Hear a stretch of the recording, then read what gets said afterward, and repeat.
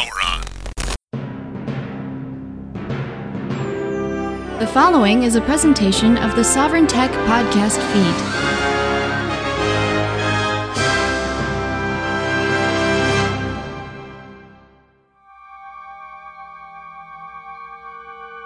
From days of long ago, from uncharted regions of the universe, comes a legend. The Legend of Sovereign Tech, podcast of the universe. A mighty tech show, loved by anarchists, feared by authoritarians. As Sovereign Tech's legend grew, peace settled across the galaxy. On planet Earth, a union of egoists was formed. Together with the open source, retro gaming, and liberty-loving communities, they maintained peace throughout the universe. Until a new horrible menace threatened the galaxy. Sovereign Tech was needed once more. This is the podcast of superhost Dr. Brian Sovereign.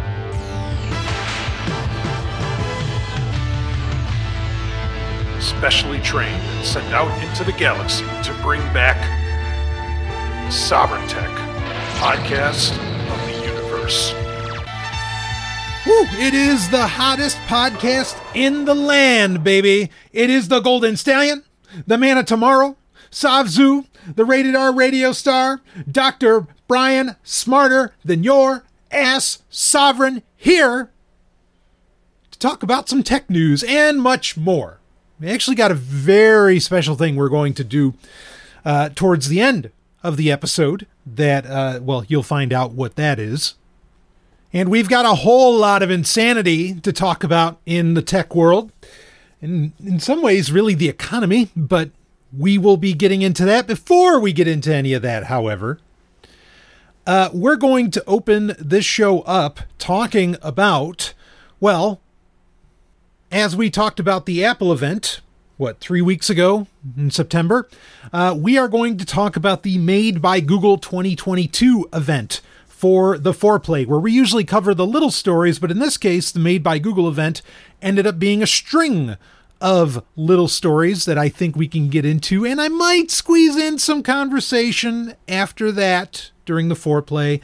I might squeeze in some conversation around the state, not that state, the state of NFTs, or the practically non-existent state of NFTs, or valueless anyway, which predictions coming true, as Sovereign Tech often does. Regardless, let us get into the Made by Google 2022 event, an event that I don't think surprised much. Now, let me open this up with a little bit of a disclaimer. This is so weird. Okay, so I am part of I am what is called a Pixel superfan. Now, that doesn't mean that me, Brian Sovereign, that I am somehow like, oh boy, I just gush, over Pixel hardware from Google or anything like that. It just means that I got invited to be a Pixel superfan for whatever reason that happens to be. I don't know if it's because I'm on Google Fi. I do use and have been using since launch. I do use a Pixel 6 that, as far as smartphones go, fuck smartphones, toss them into a lake of fire. But as far as they go, it's a phenomenal piece of kit. It's really, really solid. I continue to argue for, in the world of smartphones, okay, again, do I want to live a life without smartphones? Yes. But do we all kind of have to live with smartphones right now, at least if you're still trying to make your bank? Yeah, kind of. There's ways around it, but certainly I don't have the time to jump through those hoops. And also, I'm a tech journalist, so, I talk about what is going on. And maybe we'll get into some of that conversation, as we go forward, because, okay, actually, let's talk a little bit about it here. And this is going to speak to a lot of what we talk about with the Made by Google event. Google is no longer, if they ever truly were, what did they do? They made a web browser that became very popular. At one point was really good, not anymore, but I mean, you know, it hasn't been great for 10 years. I don't know. Like when it started, it was awesome, so lightweight, so slick, and now it's everything that it is the problem it tried to solve. Anyway, okay, so they made a web browser. They made, like Gmail, which basically just became the de facto standard for email, but it's not like they invented email. Look, the point I'm getting to is that Google is not a company that innovates. Not really. And I think it's a fair point to bring up that the incentives within, and I don't think this is just Google, I think this is within Silicon Valley in general. The incentives are to innovate, but not to sustain. Meaning they want you to innovate, right? And you get a promotion at Google if you create like this, if you create some kind of quote unquote amazing innovation. Of course, that's in quotes. But then after that, what are your incentives? Okay, you got the higher, you got the higher pay, you got the higher position and all that. But there's really no incentive at Google, and again, I would argue through much of Silicon Valley, to sustain whatever it is you build. So you can innovate, but like once you've created the thing, you kind of walk away. And I think this points at why we have something like the Google Graveyard, where, okay, there's the incentive to make this, wild new thing that seems like a great idea, but because there's no incentive to like continually develop and grow the innovation, the specific innovation, these products end up getting killed off, much like Stadia, and many, many others. Now, this is important to bring up because I think a lot of, and even I've made the comment, I think a lot of people, and I don't blame them, are of the opinion that the Pixel line of devices, smartphone, watch, tablet, whatever, could eventually go the way of the Dodo sooner rather than later. Like that this is just, it's no longer going to be a thing, and you shouldn't really use any Google product, hardware or software, because you never know when it's going to go away. Minus maybe, Chrome, Drive, and Gmail. And of course, YouTube's likely not going anywhere, but then, as I keep reminding everybody, Google didn't make YouTube. YouTube existed before Google bought it out. There is no innovation there. I would argue, ultimately, there's really no innovation anywhere. Everything is, and I've been saying this on Sovereign Tech for a very long time, that Silicon Valley operates on a spiral, meaning that you had like this kind of starting point, as it were, where you had all these ideas. And it was too soon for some of these ideas. So instead of like it being a ladder of innovation going straight up, and they just keep innovating, you had all the ideas 40, 50 years ago. Think like the mother of all demos and maybe even some things after that. But some things, it was just too early for them. And so you just kind of keep coming back to these ideas on this spiral, right? You keep retreading the same error. And they make everybody, companies in Silicon Valley make it sound like it's a new idea, but it's really not. Now they're willing to give it another shot to see if its time has come. And of course, if they don't get, 2 trillion users out of, 7 billion people that actually exist on Earth, maybe not, whether or not they'll keep going forward with it.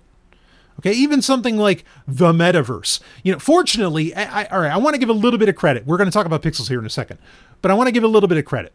Fortunately, a lot of journalists and other people who espouse getting into the metaverse in varying ways, they admit that it's not a new idea. It's just something where money is starting to flow into it. Now, as I might get time to get into earlier, that's not entirely true.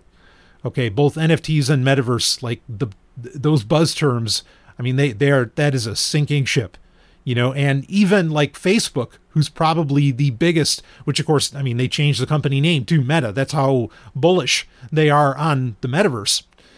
Even their Horizon platform, they can't even get their own engineers, their own employees to fucking use that thing. I mean, that's how bad an idea the metaverse is. And this is kind of, the point that I've brought up. That like NFTs and the metaverse are just bullshit. Again, we'll get into that. Okay. Fortunately, and this is good to lead into. Fortunately, the Made by Google 2022 event really didn't touch on any of that. There was no real conversation around augmented reality. Not really. I mean, there's little things that they do where they team up with some company and you can make, I don't know, like Jupiter appear in front of you on your phone and, things like this. But it's really not center stage and it's lower scale. And I appreciate that on their part because I think Google is, especially as the owners of Magic Leap, I think they might know just how much bullshit a lot of these supposed technological innovations like metaverse really are. I mean, even Microsoft has completely backed off of HoloLens, or at least it feels that way. Still have not gotten those glasses from Apple that everybody keeps expecting to drop at some point. I don't know if that's ever even going to happen, at least not in the next 10 years. So, in fact, I'm going to give you a little theory. My theory is, so you have this magic date of 2030. Okay, this magic year of 2030, when apparently every company on the planet will suddenly become carbon zero or carbon neutral. Okay, so, every company keeps laying out that number. Google even did it during the Made by Google event, where, by 2030, we're going to be this, we're going to be that.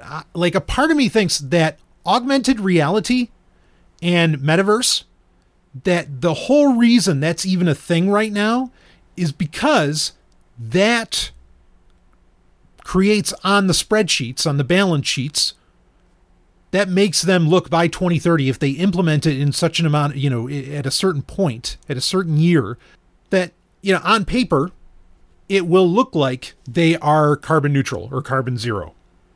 Because they're not really making all of these devices anymore, or they're not taking up such and so much space or whatever. Everything is just being done virtually in a metaverse. And that will effectively make, theoretically make them carbon zero. Now, all that's bullshit anyway, because it's all like offset numbers and everything. They're not really going to be carbon neutral or carbon zero.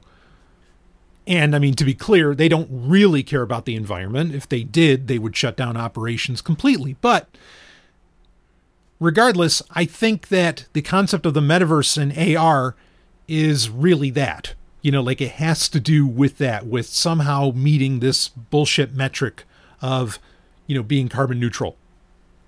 Which, look, I'm not opposed to, the concept of companies doing less damage to the environment. By no means am I opposed to that.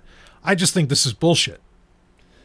So anyway, all of that said, very, very little to none as far as metaverse. All right, with Made by Google event. So I was talking about how I'm considered a Pixel superfan. Okay, let's get back on track with that. This means that there are private groups that I can be a part of. I get invited to private online events. In fact, they even have you basically kind of swear by an NDA. They don't have you actually sign anything. But if you're watching this video, you've agreed to an NDA. So kind of you're signing, it's sort of implicit, but anyway,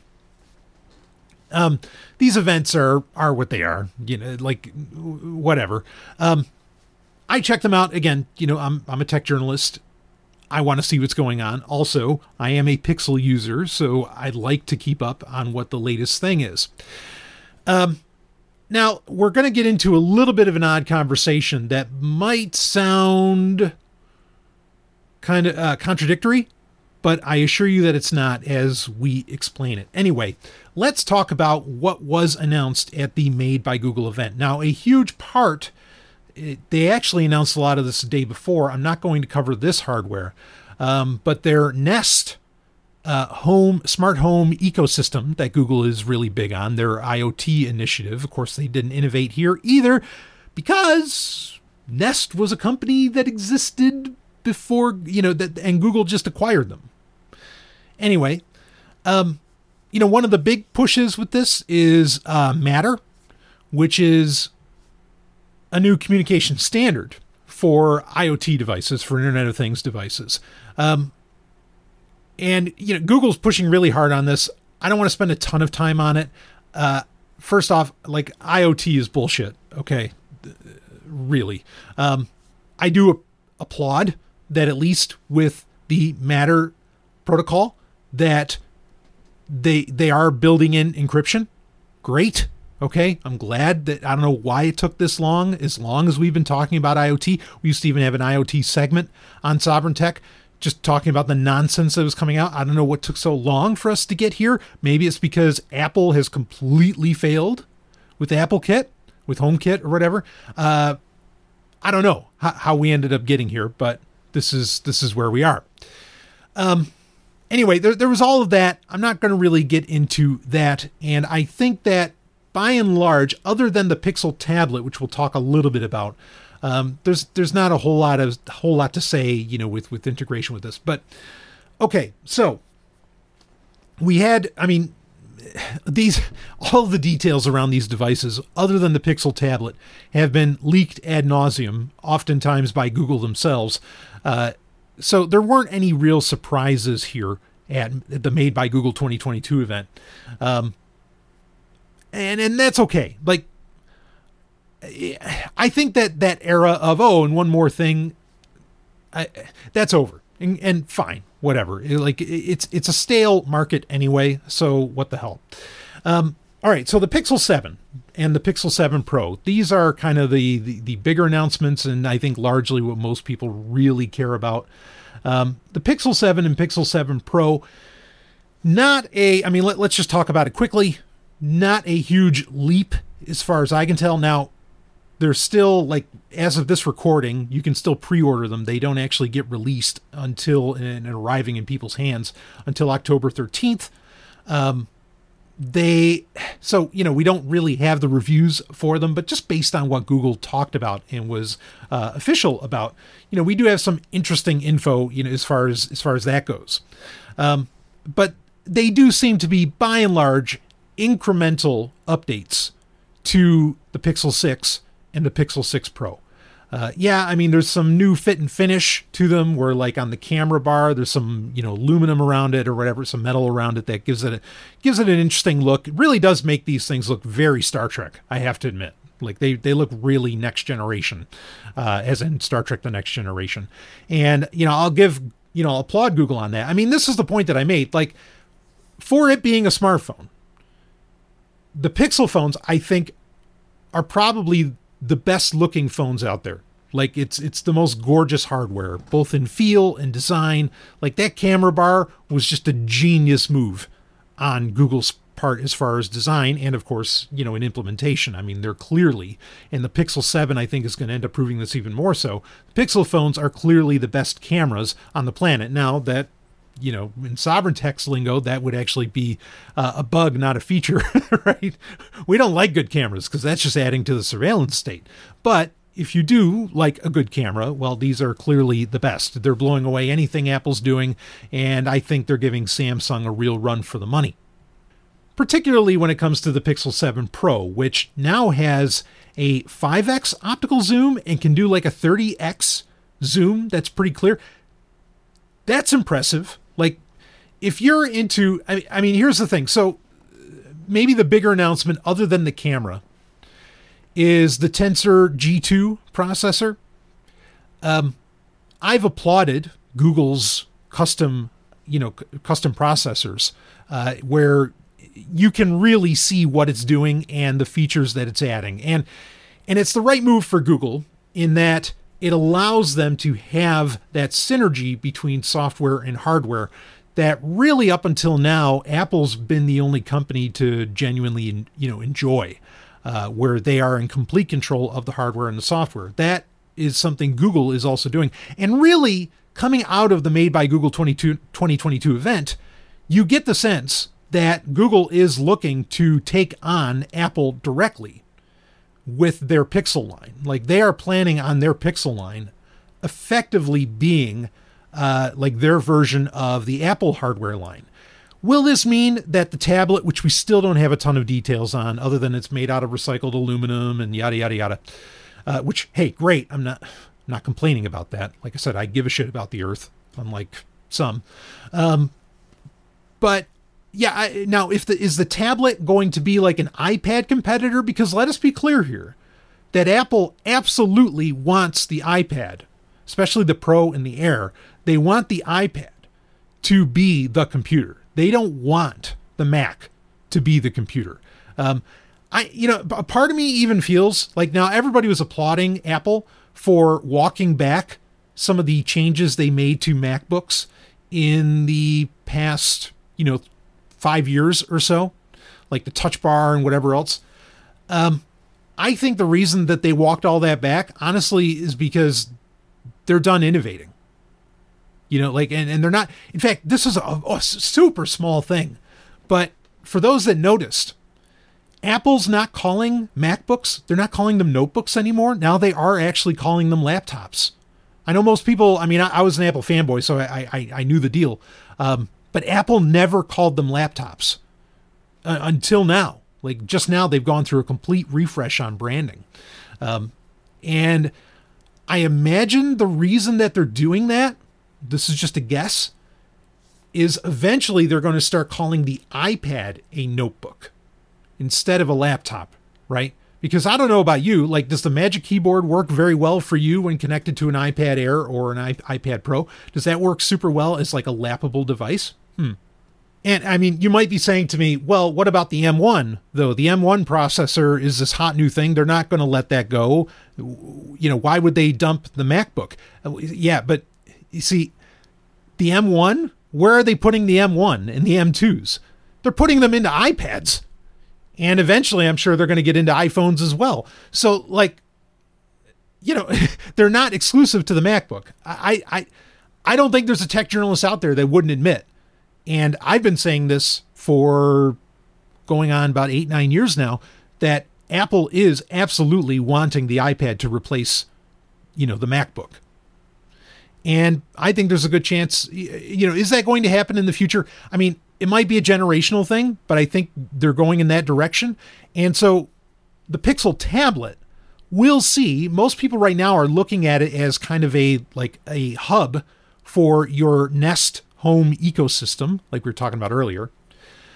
I wouldn't be surprised, especially considering that they tanked the upcoming Pixelbook, this Pixel branded Chromebook. I wouldn't be surprised if the Pixel tablet is basically their iPad, and eventually it's going to be their computer, like what they consider to be their creative device. And the thing we'll want to watch out for in this is when Google does videos, will their engineers themselves be using Pixel tablets as the device in front of them? And if they are, that kind of tells you, what the company does on the inside is what they want to happen on the outside. Okay. So now they're playing a long game, just like Apple is. Apple is, the iPad is established, no doubt about that. But Apple is probably playing a generational game to where you get a generation that is not used to doing coding and everything else on a MacBook, and they're used to doing everything on an iPad. When that generation comes around, then their dream of dumping the MacBook can effectively happen. Or even if it's not totally dumping the MacBook, eventually I think the lines are going to converge, where the MacBook and the iPad are effectively the same thing, and that's what's going on with the iPad Pro anyway. So will the Pixel tablet end up doing the same thing? Is it the same direction? Yeah, I think so. I think that's my guess. Not a whole lot to say about the tablet right now, though, other than that. But now let's talk about the phones. So the Pixel 7, like I said, very incremental update. The Pixel 7 Pro is interesting in what its well, with its camera. I mean, they know that that's their winner. That's their big seller. There's not a whole lot else to really talk about with that. The G2, here's the big deal with the smartphones, or with the Pixel 7 series. The G2 seems to, I mean, they're claiming it's more powerful, more secure. Of course, they always say those things. Can you prove it? I mean, I do think Pixel devices are incredibly secure as far as smartphones go, due to, like custom chips and many other things within them, and the software as well. But I think the main argument for getting the G2, or for wanting something that is G2 powered, is supposedly it's less battery draining. Okay, so it's more efficient with battery life. And I'm glad smartphone companies are touting that, because it seemed like for the past 6-7 years, that's what everybody was asking for, but no company was giving it, other than maybe Motorola with like the G Power series. Anyway, otherwise, like there's no real differences between the Pixel 6 series and the Pixel 7 series. Like the 7 Pro and the 6 Pro are very comparable. In specs, like amount of RAM, all of that, the size of the phone, they're fucking huge. The curvature, I guess, on the 7 Pro is a little less, so it's easier to grip. Okay. Not sure what their thinking is behind, the curved glass. Nobody ever seems to like that. I don't know why they do it, but whatever. It's there. Here's the thing. Okay. So if you're wondering, should you get a Pixel 7 if you already have a Pixel 6? Like, what are the reasons that you should? Okay. I think the only reason you should get a Pixel 7 is if you want the 7 Pro. If all you want is the Pixel 7, I mean, unless you're using like a Pixel 4, which just went out of hardware support, which, by the way, the 7 series is going to get even longer support. They're matching Samsung, where originally the 6 series was going to get 4 years of security updates. The 7 series is getting 5, or of OS updates. And yeah, anyway, so it's three OS updates and 4 years of security updates. The Pixel 7 is adding a year to all of that, and they're matching Samsung eventually, which is the only thing that Google could do. I mean, otherwise, you're losing the advantage that supposedly the Pixels had, which is, the great software support and, getting security updates and everything and OS updates really quickly, because Samsung has been closing in on that for a very long time. So, if you're 2-3 generations back in your Pixel device and you want a new phone, sure, get the Pixel 7. Okay. But really, I think the only thing that's interesting here with the Pixel 7 is the camera. If you're into that and you like having optical zoom, which is a rarity on smartphones, at least 5x optical zoom certainly isn't something pocketable. Then, the Pixel 7 Pro is interesting. If you're in the Pixel 6 series, like, I don't think there's any need to update right now. It's pretty clear that Google is doing a tick-tock cycle, meaning that every other year is iterative. And most of Silicon Valley, like Intel, Apple, just about every manufacturer does this. So the Pixel 8 will be the thing, and it'll probably have a Tensor G3 processor. That'll be the thing that will have some kind of wild new abilities. Okay, as to where a lot of the new abilities that the Pixel 7 series has, like the new features or whatever, a lot of those are getting software-wise backported to at least the Pixel 6 line, if not even further. Though really the 5, 6, and 7 are the only, like, mainly, or the only support continually, maybe the 4A, but otherwise the only continually supported Pixel lines, that are still getting software updates and everything else from Google. So again, if you like your Pixel 5, or if you're rocking your Pixel 6, if you're not hankering for the 7 Pro, there's really no point to getting a Pixel 7, in my opinion, or buying into the 7 series in general, unless you just really, like, there's a part of me that's like, oh yeah, the 6 is great.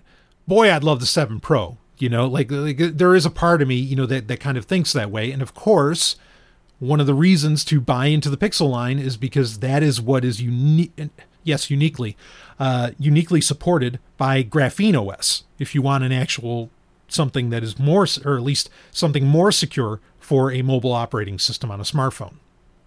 Now, let's take a little time to talk about the Pixel Watch. Honestly, not a whole lot to say here. I don't get it. Like, unless you're making the watch, and I've been saying this for years, unless you're making the watch something to completely replace the phone, it's bullshit. Like there's no point to it. It's nice, I guess, to be able to get notifications on your wrist without looking at your phone. Okay, that's a good thing, but you don't need a $300 to $400 device, which, by the way, the Pixel 7 pricing scheme is the same as the Pixel 6, which kudos to Google for that, because they're about the least expensive flagship phones out there. Anyway, you don't need a $400 device or a $300 device to get notifications. You can get, a Xiaomi Mi Band, right, for $40. That'll do that very well. That'll control your camera too. That can actually control your music. Now, but it can store, my podcasts or my music on the watch and all that stuff. Now, I think that's great, but these things aren't coming with micro SD cards to where, you could hold a lot of audiobooks or whatever else on there, especially now that like Audible.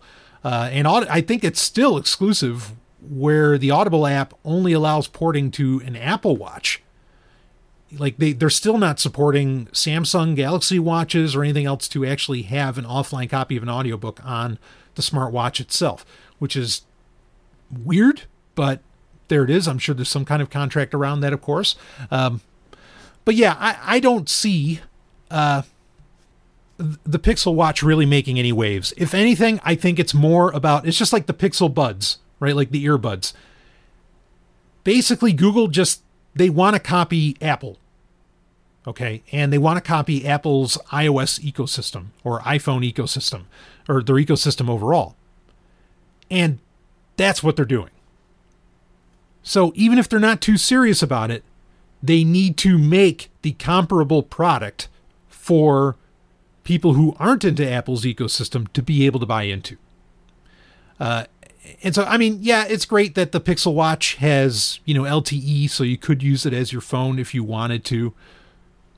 But again, until the smartwatch is taken as a alternative to the smartphone and not a companion piece, it doesn't really intrigue me. But I get what Google is doing here.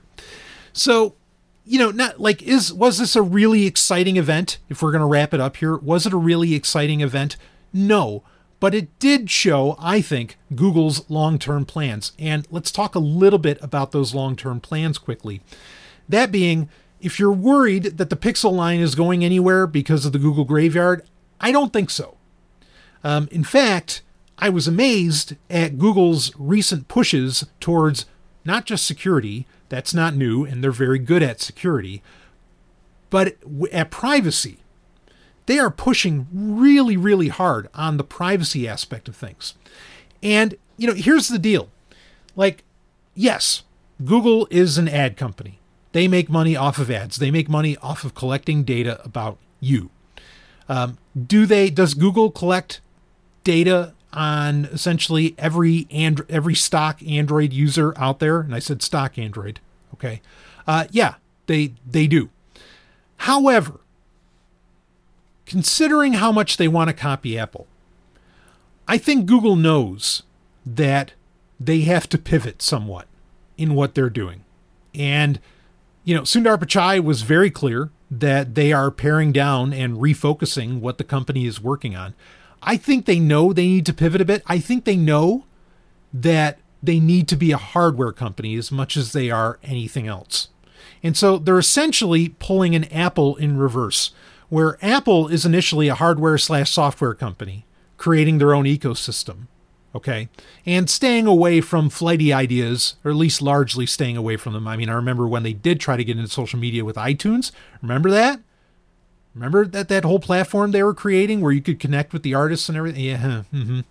Anyway, that failed. Everything Apple makes is gold. Yeah, okay. Anyway, so, and of course, Google dalliance with social media, and they learned better, and good for them. But they're doing Apple in reverse. So, Apple was, like I said, was saying that they're a hardware and software company who are becoming a data/ad company, which we talked about in recent episodes of Sovereign Tech. Like they're hiring, where's that company hiring the most? In their ad division. That's where they're hiring. So Google's doing this in reverse. Google's an ad company, and now they are becoming a software and hardware company. I think they're very much betting the company on the Pixel line in general. And I think they know what Apple plans. While I'm technically only speculating about Apple wanting to dump their computer line entirely and have everybody on iPads. Again, look, what's like one of the major updates for iPadOS 16? Is it 16? What's their major up for when iPadOS comes out? If it's an M1 powered iPad, you can connect it to an external monitor. You're telling me they don't want it to replace your computer? Why fucking even develop that if they weren't going to do that? It's just like Samsung. Samsung wants you because Samsung DeX allows you to turn your smartphone into a computer. What does Samsung want you to do? Of course, they want your smartphone to become your computer. And why is that? Because it's not like Samsung doesn't make laptops. They do. But what do they sell the most of? Well, the Galaxy, their Galaxy line of smartphones are gangbusters. Best-selling Android smartphones in the world. Only just recently getting bested by iPhones. So when Apple looks at their spreadsheets, what do they see? They see, oh, well, our MacBooks don't sell super well. We sell them to the faithful, but they don't sell super well. But our iPads, everybody's got a fucking iPad, right? That's the way they see things, is that even Windows users have an iPad. So how do you get more people in the Apple ecosystem, beyond just the iPhone, which granted, more people are iPhone users than ever, but still those sales have got to be, plateaued a bit. Your Trojan horse is the iPad. And there's really no way that Google's not seeing the analysis that I'm, coming to the same conclusions with their own analysis that my analysis comes to. So anyway, Google is copying this model. I think that's abundantly clear. I think that this whole event showed that off. The point I was going to get to about the privacy with Google is, they know that part of Apple's secret sauce is their claims around privacy. Now in Sovereign Tech, we've called bullshit, on a lot of that. But while we're calling bullshit on a lot of Apple's claims of privacy, they do privacy better than most of the tech giants. So it becomes a question of, if Google wants to compete with Apple, they're going to have to compete on that level as well. And I think that their long game of getting people into the Pixel ecosystem, they're already making hand over fist more than any other company on ads. They could, and I think they really do, they could sell the entire Pixel line at a loss for a very long time and have everything. It's just like Amazon, right? Why can Amazon sell stuff so cheap? How can Amazon come out with all these wacky devices and experiment with them? Why? Because AWS is making all the money for them. So Google can make all the money with the ads just used through search anyway. And then I think they can be actually upfront and honest and bake in privacy into the Pixel line overall. And like I said, be honest about it. And they're not lying. Do I think that they're still going to collect that data in some form or fashion in some way? Yes. But that's smartphones in general anyway. Smartphones are just data whores as it is. And it's unavoidable.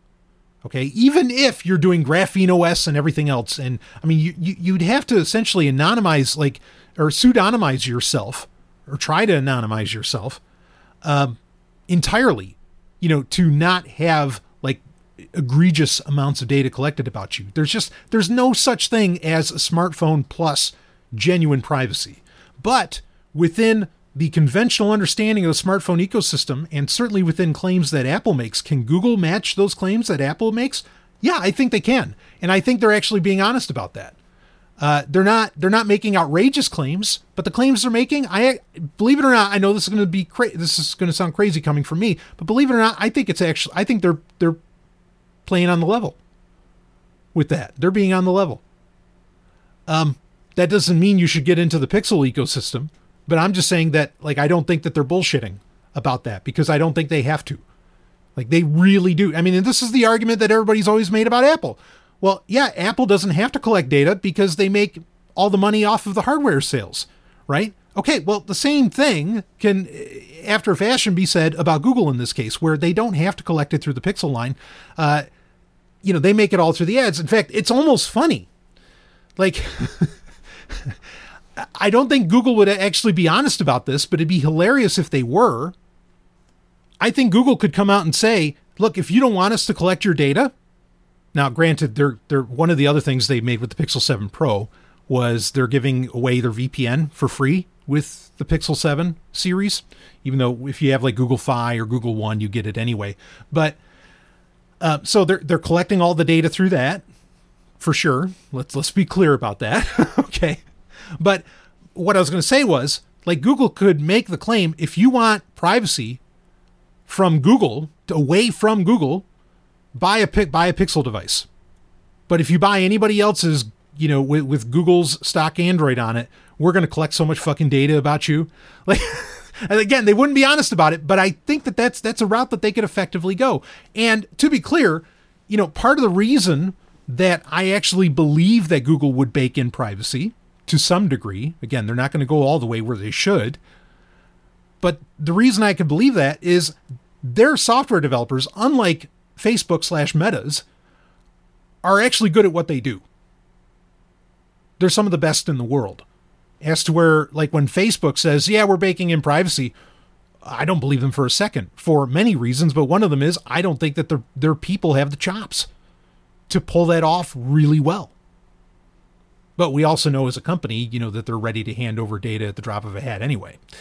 So, all of that said, again, Pixel smartphones are great to have because of the developer community around them.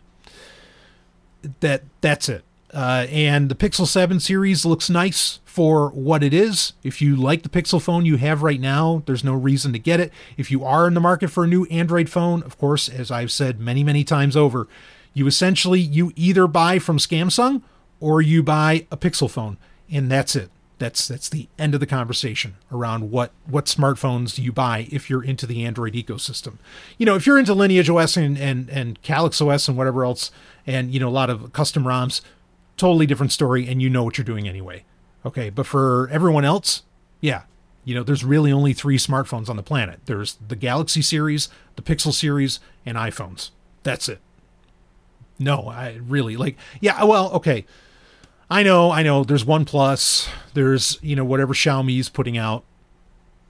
But anyway, in the United States, certainly, you got 3 choices. That's how it goes. All right, and I've been talking about this for a while, but I think it's a good analysis of where things are going with tech companies, because eventually, as I've said, Sovereign Tech, we're going to kind of move a little bit away from a lot of the consumer tech. It's never going to go away completely, but there's other tech I want to talk about, other things I want to get into that I think are incredibly important, especially if, like me, you're an anarchist, and you're looking forward to the future. I think there's a lot of different things to talk about other than whatever latest fondle slab that Google or Apple comes out with. But this is a trajectory of where things are going. Where does Microsoft fit within all of this? Well, they've got an event coming up that I do intend to cover, and we will assess that then. But anyway, we'll be right back with our story of the week and more Sovereign Tech. Woo! Have you had enough of the big-name web hosting services that are long on promises but short on bleeding-edge features, uptime, and customer service? Or are you just looking for a performance boost for your business's online presence? The answer is Agorist Hosting. Agorist Hosting is the agile web host that offers full concierge service, from website redesign, full e-commerce solutions, even custom apps for your Shopify store, and more. All with security, reliability, redundancy, and privacy at the forefront. Oh, and those bleeding-edge features? How about hosting your data in a decentralized system like IPFS, the Interplanetary File System? Good luck getting that from those other guys. Agorist Hosting is ready to take your web presence into the future. Head over to agoristhosting.com to get started. That's AGORIST hosting.com. agoristhosting.com.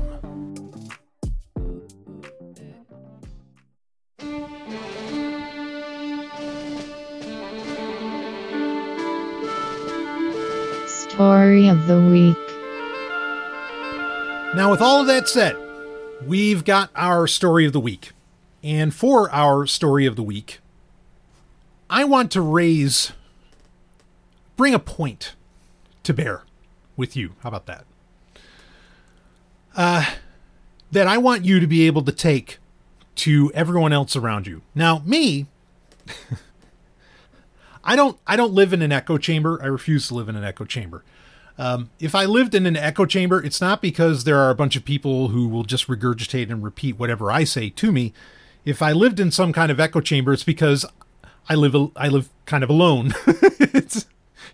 It's me and Mrs. Sovereign and Captain the Cat, and he's not talking. So actually, we're trying to get him talking with Fluent Pet. This is a very not a Sovereign Tech sponsor, though I wouldn't mind if they were. Very interesting teaching cats how to talk. But anyway, essentially my point is I don't really talk to other groups of people. However, I know many other people, a lot of my listeners and whatever, they still find themselves engaging with, say, Democrats and Republicans or people who are of this persuasion or this ideological thinking or whatever. And for those people, this is for you to get this message out, because I am hearing I don't want to say it's a disturbing trend, but a very odd trend where, for example, because of the situation in Ukraine, there are a lot of people who refuse to purchase any products that have Russian association. Or you have your conservatives or whoever else who are just like, no, I won't buy anything made in China or blah, blah, blah. And I think I was even listening to a recent episode of Security Now where somebody wrote in and said, hey, should I buy a Samsung phone because at least it's made in South Korea because everyone else is made in China? Oh, boy. This idea of the boycott, which I'm not saying, look, the boycott is a powerful concept and tool. However, it is one that has become, I would argue, almost meaningless. Meaning you kind of have to boycott everything if you really want to, and you're never going to get the masses to engage in it. You're just not. Okay? Because to somehow, have an effective boycott against China, you're just not going to get people to throw away their computers or their smartphones. And saying, buying Samsung, which, I mean, that's accurate, sure, that's largely made in South Korea. But then we got to talk about Foxconn. And anyway, look, the money's everywhere. But so my purpose in talking about this is really twofold, what I'm about to get into, okay? One is this notion that somehow you can boycott varying countries, okay, by buying this tech as compared to this tech. That's just not possible. All you can do is just not buy the tech, in the abstract. There's really very little way to get away from that. I mean, you have the Fairphone in Europe and whatever. And if you start buying into those sorts of things, okay, maybe you have some kind of option there, but then, and this is where I want to disabuse you of even that notion. This is the main point I want to raise with you. The country, every country's evil, right?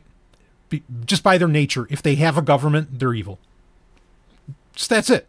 Governments are evil. They're unethical. They shouldn't exist. And, anyway, I'm an anarchist. You know that. I don't think I need to, spell out all the reasons behind that. There's plenty of other books and podcasts that do that job. But I've often said that if there were a country that was particularly terrible, and maybe the only one that would be worse than, say, America, Russia, and some others, would be Saudi Arabia. The most evil country on the fucking planet. I've brought this up over and over again. It is insane that the United States has such great relations, great as in chummy relations, with that country when we know for a fact, without debate, the horrendous things that country does to not only its own people, but also within its foreign policy. I mean, as far as ugly foreign policy, they might be the only country that matches the United States in despicableness of foreign policy.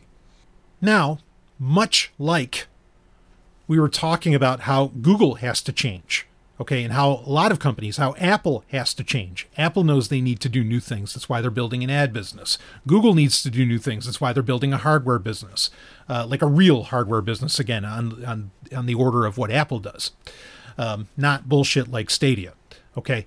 Facebook knows that they need to alter things, and if anything, I think Facebook's going to be the company to go.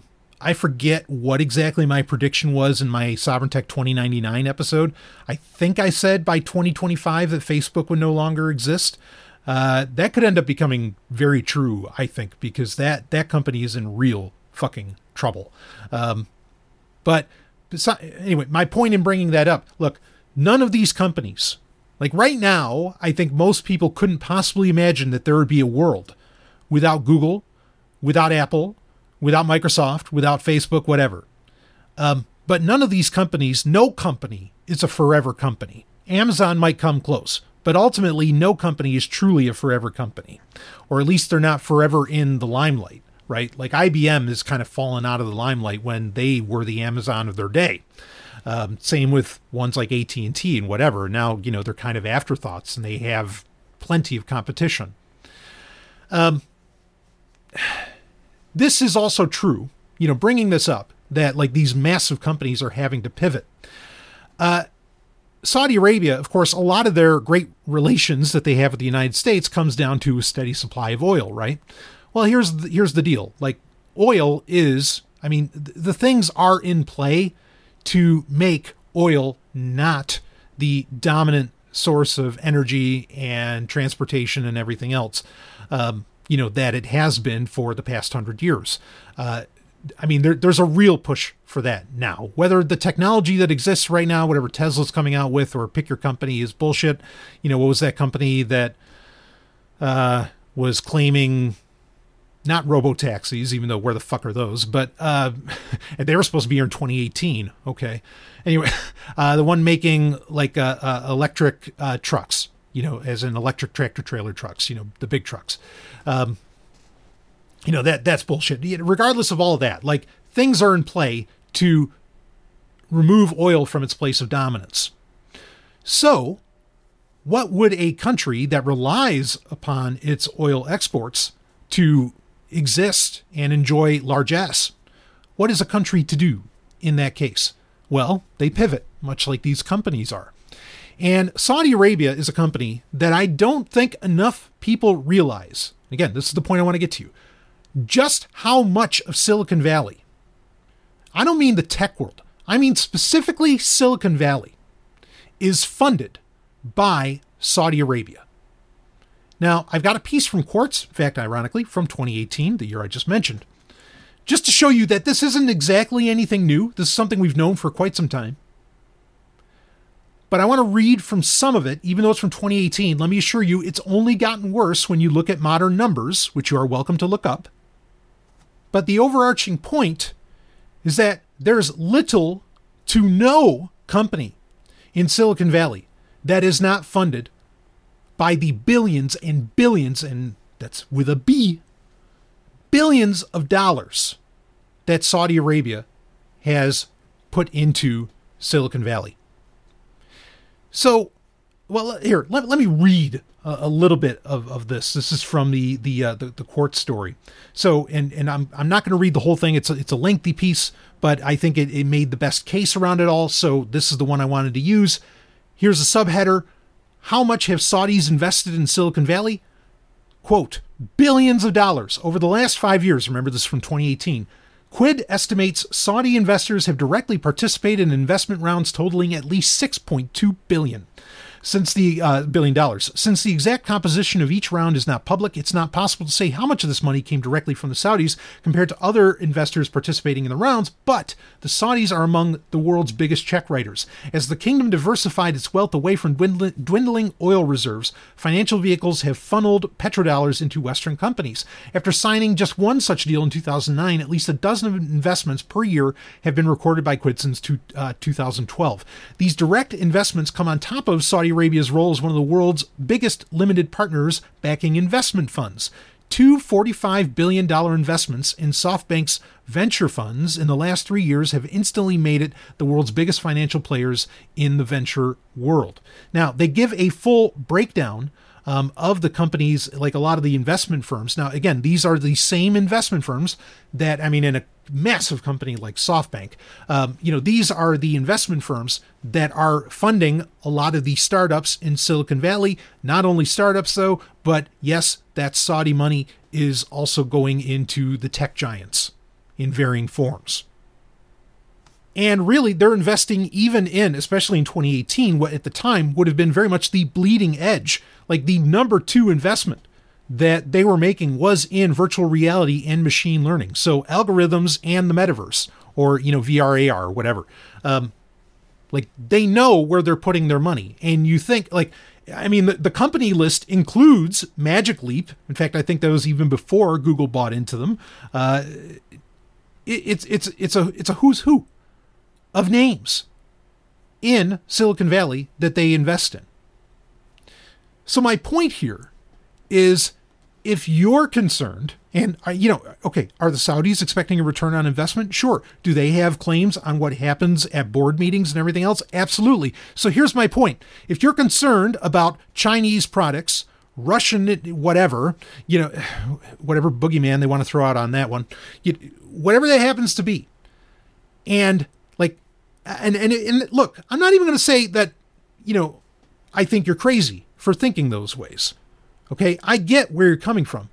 But again, you got to be abundantly clear here. All you can really do, if you're concerned about those sorts of things, there's not an evil country that's not touching this shit. You essentially have to throw away the technology whole cloth. You got to throw it all away. You cannot, unless it's like a Linux phone, maybe, but even that's going to have parts made in China. You're just going to have to dump it all. But Silicon Valley, to say nothing of, the sub offices that the NSA and other alphabet soup organizations, essentially the US government, has put there in their backyards in Silicon Valley for all of the tech giants and many startups. Okay. There's that. So you're getting spied upon by the US government, right? But not only that, so much Saudi funding is going into Silicon Valley in general. Billions and billions of dollars. This should bother the fuck out of you. And really, if someone wanted to walk away from these numbers and from this investment history and present and future by Saudi Arabia into Silicon Valley, if someone wanted to walk away and say, well, Silicon Valley is effectively an arm of Saudi Arabia with the amount of money that they're fucking taking, I don't think you'd be wrong. But then, what do you do about that? What's your reaction? Right? Oh, ye who hate the terrorists, and oh, ye who, can't stand the Muslims, or whatever. This isn't a situation where, we'll just make our own social network or something. No. Fucking money isn't, it's in the infrastructure. You cannot avoid it. Now, I've said this for a very long time, that you can't get away. Say, this isn't even Saudi Arabia. the U.S. government, you can't get away from it. Government money funds, the heat map, everything's red. Everything. You can't avoid it. I'm not telling you that you should give up. The point I really want to make to you here is that to make the claim that Silicon Valley is fucking evil, yes, it's fucking evil. Are you going to tell me that Tim Cook doesn't know that the Saudis are investing? That Jeff Bezos, that Sundar Pichai, that take your pick of the fucking tech giant asshat doesn't know that Saudi Arabia is investing in them? Bullshit, they don't know. And they're not turning the money down. In fact, hell, they're hopping in their jet which is likely getting filled with Saudi petrol. So I give you this information, again, to hopefully break some more illusions that people have. Because I think they're very confused. Or at the very least, they don't understand just how bad it is. But my main point that I'm going to end this off with is these people are not your friends. Does a business have to be your friend? No, it doesn't have to be your friend. But it's not that they're just not your friend. They are actively, I would argue, your enemy. I mean, the capitalist dipshits, supporters of capitalism, they're right. A company doesn't have to care about you. No, they don't. There's no requirement for that whatsoever. I firmly agree with that. However, a company does not have to actively be working against your liberties and best interests. And I would argue, with data to back it up, that nearly every company in Silicon Valley is actively acting as an enemy against you. I'll be back with more Sovereign Tech.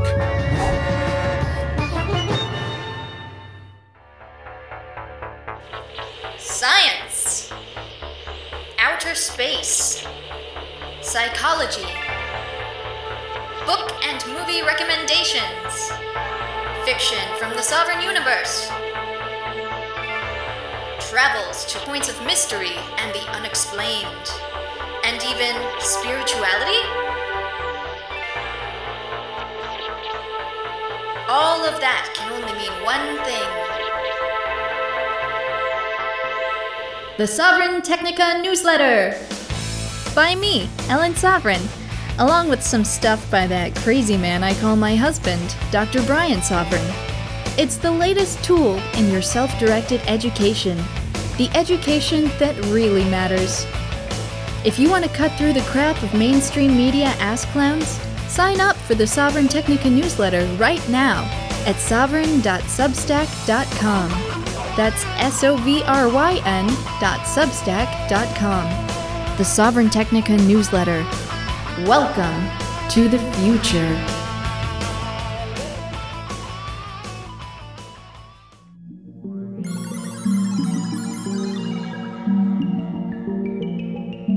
Listener's choice. Now, if I had a PayPal account, I got banned from PayPal a while ago. I'm glad, I guess, at least, that I got banned from PayPal before they decided to implement, talk about companies being an enemy, an active enemy against you. Holy shit. Got a story here, came in from a listener, for a listener's choice, from Cointelegraph by Braden Landrea. And, well, here it is. PayPal says policy to punish users for misinformation was, quote, in error, end quote. What the hell is being talked about here? I want to read this story. This is easily one of the most disturbing stories I would say that I've read all week, maybe even throughout into the entirety of 2022.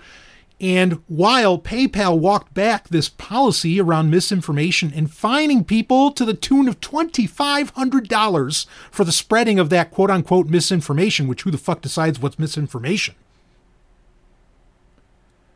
I mean, I'm sure I get labeled as that, which, again, I've got the data to back what the fuck I say up, or I tell you that it's speculation.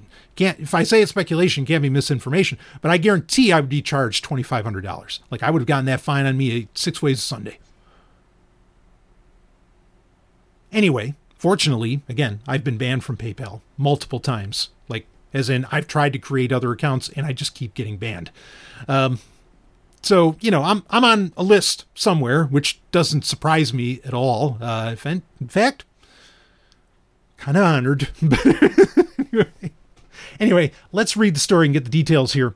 Online payment network PayPal has reneged on a controversial policy that could have seen users fined $2,500 for spreading quote-unquote misinformation, with the payment platform claiming the policy update was published, quote, in error, end quote.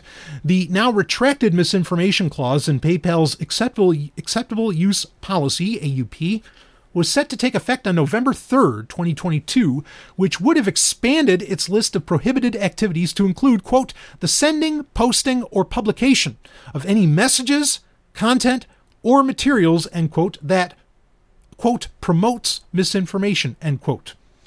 PayPal has since told multiple outlets reporting on the clause that the updated AUP went out in error and included incorrect information, clarifying that it would not fine its users for spreading misinformation. Quote, PayPal is not fining people for misinformation, and this language was never intended to be inserted in our policy. Our teams are working to correct our policy pages. We're sorry for the confusion this has caused, end quote. The controversy has spread like wildfire on Twitter among both crypto and non-crypto observers, with some continuing to comment on the issue even after the retraction. Oh, I'm glad they are, and I will too. But let's be clear here very quickly. Like PayPal coming out and saying that, okay, like this policy wasn't meant to be there. It was never intended to be inserted, but some slapnuts at PayPal wrote that sentence or paragraph, whatever the fuck it was. Somebody wrote that shit down. Somebody thought that was a good idea. I don't care if it's not policy. There's somebody there who's on the high up because it couldn't have even made it onto the fucking draft if they weren't high up. I know how this goes. I know about press releases. I know about documents of this kind. I work in PR. I understand how this process works. I mean, let me tell you, I work with the C-suite directly with pretty much every company. They have to sign every line, okay, that goes out. Like, it does not go out without their permission. You cannot imagine the amount of checks and balances involved to keep quote unquote misinformation or an accidental insertion from getting put into a draft like this. Like, there's no fucking way it couldn't happen. And this wasn't a leak. Somebody high up at PayPal, at least one person, if not more, thinks this way, and that alone, regardless if this is getting implemented or not, it doesn't matter. They do it anyway. They did it to me. They do it anyway. I mean, well, okay, they shut down your account. They don't charge you, so they didn't do that to me, thankfully. But it feels like a penalization, right? Because I certainly, when my PayPal account got shut down, I mean, I easily lost out on, a fairly significant stream of revenue, from listeners who, I mean, and look, I'm not mad at the listeners about this at all. I'm mad at fucking PayPal. I'm just saying, like, and understandably, like, listeners are frankly following my advice in not opening more accounts than they need to, and they're not interested in going to another platform. They got PayPal, it's what they got. Or if you're trying to get money from around the world, like Europe or other places, you can't, there is no Cash App or Venmo in Europe. You got to get it from PayPal if you have, like, say, European listeners or something like that. But this, like, really fucking hurt me when they shut that shit down. They actively have a policy against people who, well, frankly, speak truth to power. Or, in their term, misinformation. The problem here, I'll read more of the story because there's some great points being made from people that I think are worth listening to because of the context. Not normally, but in the context, I think they're worth listening to. The fact is this: someone there thought this was a good idea, tried to get it implemented clearly. This could not just get in there by mistake. And I think it's just a matter of time before this policy, I mean, it'll, if it's not just a shadow policy, it'll become policy likely sooner or later, or something similar. Either way, they're looking to penalize people for this shit. That's not going to change just because, the proper uproar that was caused over this. Well, here, let me read more here. David Marcus, CEO of, and not Captain Kirk's son, No, David Marcus, CEO of Lightspark and former president of PayPal himself, called it insanity that a private company now gets to decide to take your money if you say something they disagree with, end quote. Whoa. Like I said, does a company have to care about you? No. Do they have to be your active enemy? No. But that's exactly what they're doing. Elon Musk, reading on, CEO of Tesla and former co-founder of PayPal, responded to Marcus's tweet with, quote, agreed, end quote. Sid Powell, co-founder of Maple Finance, said the case at hand provides a textbook example as to why it is essential to have custody over your own funds. Quote, PayPal is a good example of why you need to custody your own funds. Your finances used to be decoupled from free speech. Now custodying your own funds is the only way to safeguard your right for that right for yourself, end quote. Michael Van de Poppe, founder and CEO of crypto consulting and education platform 8, kept his opinion short and sweet, calling it, quote, the end of PayPal, end quote. And then he said, buy Bitcoin. But anyway, now there's a dissenting opinion here. I do want to take a moment on this point and say, yeah, like this is an argument, honestly, for crypto. I'm not going to say, I mean, Bitcoin, sure, it's a short list of what I would recommend, but the idea that, yes, you should be custodying your own funds, meaning you need to have control of that shit, control your keys, right? Have ways that banks and companies can't shut down for you to transmit money, transmit value from one person to another. Yeah, that's really fucking important. I mean, there's an obvious reason this is a Cointelegraph story because it's the best marketing in history for cryptocurrency. Let's read on. But not everyone considered PayPal's now retracted clause to be dishonorable to its users. Melton Demurers, chief strategy officer of digital asset investment firm CoinShares, said that in any event, companies have the right to choose who can use their services without explanation. Whether explicitly stated via their terms of service or not, all sorts of companies from GitHub to PayPal to insert service provider here engage in censorship and have the right to deny service and access to anyone they choose at any time without explanation. And let's see. And then there was, and if you think crypto is immune, you're either naive or willfully ignorant. She added, she said, adding, quote, currently 31% of post-merge Ethereum blocks are OFAC compliant, meaning they censor transactions associated with specific contracts and addresses on a state-sponsored list, end quote. Now, I'm glad that got injected in, but then do you hear me arguing for using Ethereum? Never. Ever. I mean, it's a salient point to bring up. Okay, well, here's the first thing from Melton. So, they have the right a company has the right to deny service and access to anyone they choose at any time without explanation. Sure, yes. Again, they don't have to care about you. However, they also don't actively have to work against you. They don't have to be your enemy, and that's what they're doing in this case. Now, her point that, well, if you think crypto is somehow is immune, like she said, you're either naive or willfully ignorant. I agree. However, not all crypto is created equal.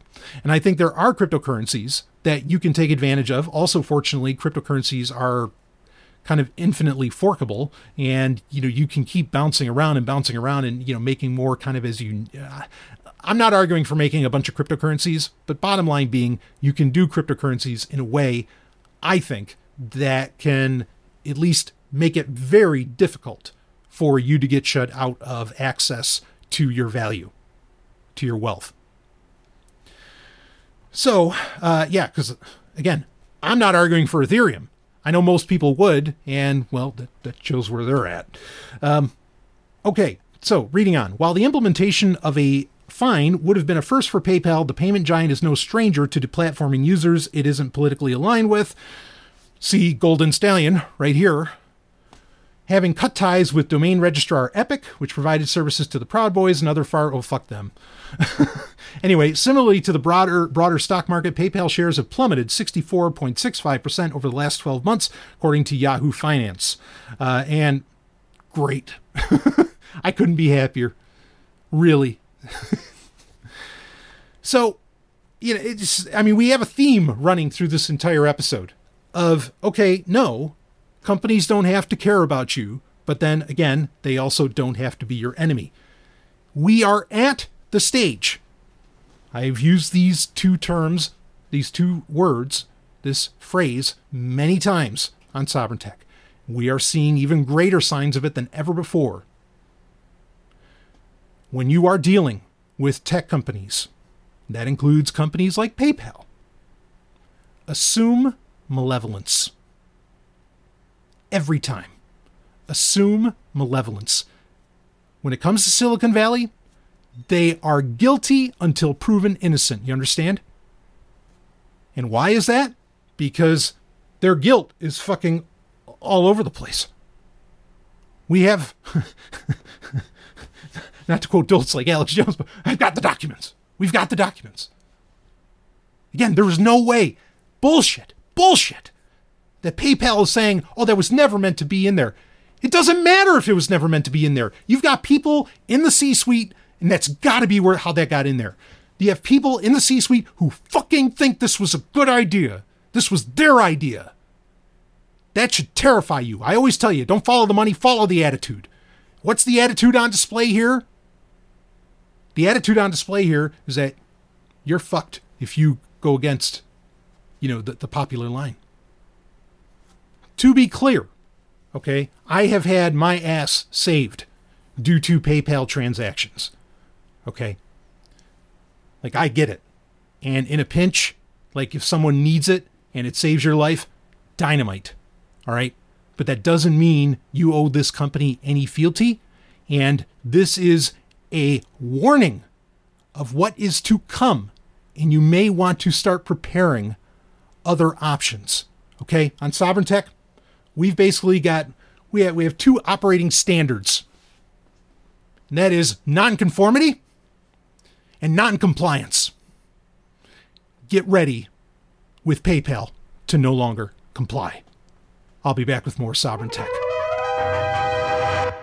Hey, baby, I know. You are tired of Gmail. You have had enough.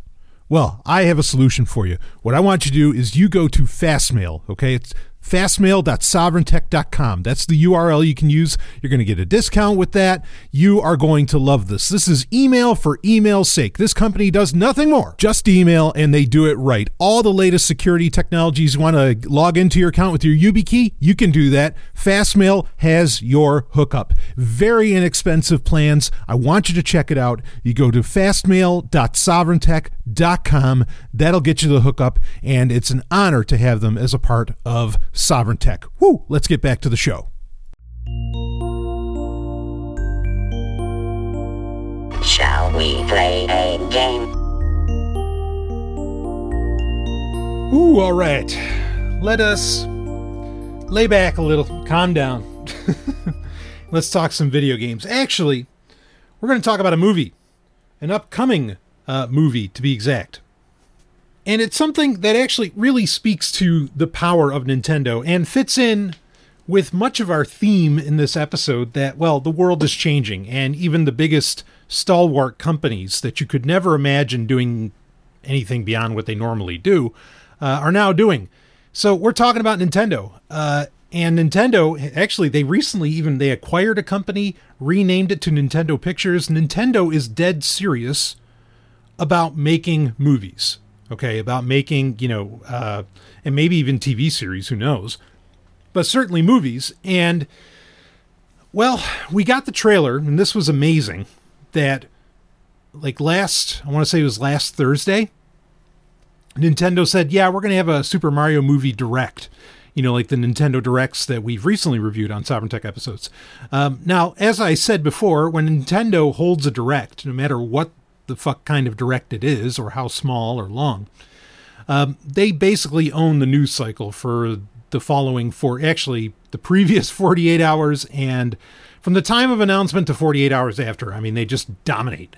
And it's amazing to consider that power that they have over the news cycle really bled over into a movie announcement. Granted, yeah, I mean, it's unique, or Okay, there have been movies made on Nintendo properties before, and that includes a previous Mario movie, which we won't really talk about here. But, hello, Dennis Hopper. Anyway, the Super Mario movie that is coming soon, we assume 2023, with, a loaded cast, including Chris Pratt playing Mario. They did have a trailer, about 2.5 minutes long. Ellen and I, we both watched it. I'll just talk about it. It's an animated film about Mario. The animation looks fantastic. Everything about it, I thought all of it looked great. I think Chris Pratt, I don't really have a problem with Chris Pratt like other people do for whatever stupid political bullshit of the second that they care about. But Chris Pratt's good. It's just weird to hear him as Mario. Like I want the Mario voice, that we've all kind of, known for a very long time. And that's not what we're getting. Like, he's really going to have a more full-on conversation. I get that you kind of have to do that. I'll admit that what actually excited me in this, like I said, I thought everything really looked great. We've really had gotten very little else other than the cast list. And even then, we weren't sure who was doing what. But the appearance, let's just give it away here. The appearance, about 2 minutes in, of Luigi, and him acting in a very, in an environment, and acting very Luigi's Mansion-esque, I thought was, that was the best part for me. Like, I really, I love Luigi as a character. The Luigi's Mansion games, all three, are phenomenal. Some of the best games Nintendo has ever done, and that's saying something. But yeah, that was the big winner for me.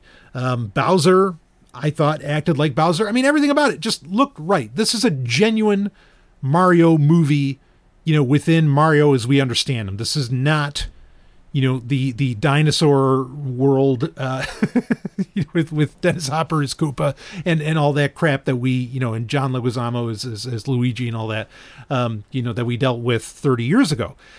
This is a real Mario film, and it looks, just by first blush of the trailer, it very much looks like, like this is, again, we're getting fidelity, right? Which is something that I would always worry about. Now, admittedly, I am not the most excited about a Mario movie. What I am excited about, and one of the reasons I'll probably go to theaters to see this, I want this movie to do insane money. Why? Not because I want another Mario movie. Not because I'm excited about a Mario movie. But because I want a Legend of Zelda movie. I want a Metroid movie. I want there to be a Super Smash Brothers movie at some point. I mean that. Where it's fucking Avengers style action, but with Nintendo characters. That's what I want.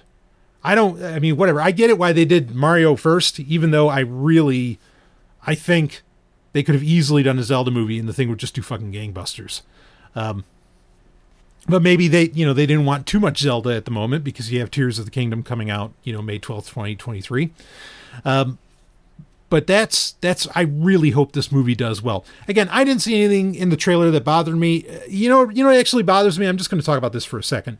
What really bothers me are these like frame by frame breakdowns of these trailers. Look, Hollywood, like you can't tell shit from a trailer anymore. Like you really can't. You know why? Because the studios, the movie studios, whoever, and that includes Nintendo now with Nintendo Pictures, movie studios, they can change shit up on the fly. If we haven't learned this from Star Wars yet, like, where's that scene where Leia gets handed the lightsaber by Maz Kanata? Like, that never happened in The Force Awakens. Like, there is literally no point to watching trailer breakdowns anymore. You can watch the trailer, I guess, but even then, don't expect, like, you're not guaranteed at all for anything that's in the trailer to actually be in the film. You're not guaranteed the tone of the trailer to actually be the tone of the film. You're not guaranteed shit. So to some degree, who cares? Like, okay, it's a Mario movie. Yeah, I'll watch the trailer just because, honestly, just seeing Mario in action is fun. But there's no point in me saying, oh, there's this and this and this and the blah, blah, blah, blah, blah, doing this whole breakdown because they'll completely change it. Like these YouTubers are wasting their goddamn time every time they do these stupid fucking trailer breakdowns. Because again, they'll change shit on the fly. You know, Hollywood will. So, anyway, that said, trailer looked good. It was fun. I mean, and it was even funny. It really, really worked. And I'll admit a modicum of excitement on my part, you know, to see this. But the real excitement for me is not this movie. It's what the success of this movie will bring on from Nintendo. That being Metroid movies, Zelda movies, go down the list. That's what I'm here for. Anyway, I'll be right back with some more Sovereign Tech, and we're going to talk about some music. Woo! Journey into the far reaches of aquaspace. Attention, security breach. Brace for impact. Seal outer doors. Brake for collision. Launch countermeasures. From Steven Spielberg's Amblin Entertainment Inc. and Universal Television comes a journey into the future and beneath the sea. Roy Scheider stars in Sequest DSV. You can watch Sequest by downloading it from your favorite torrent site or getting it on Glorious DVD. For beneath the surface lies the future.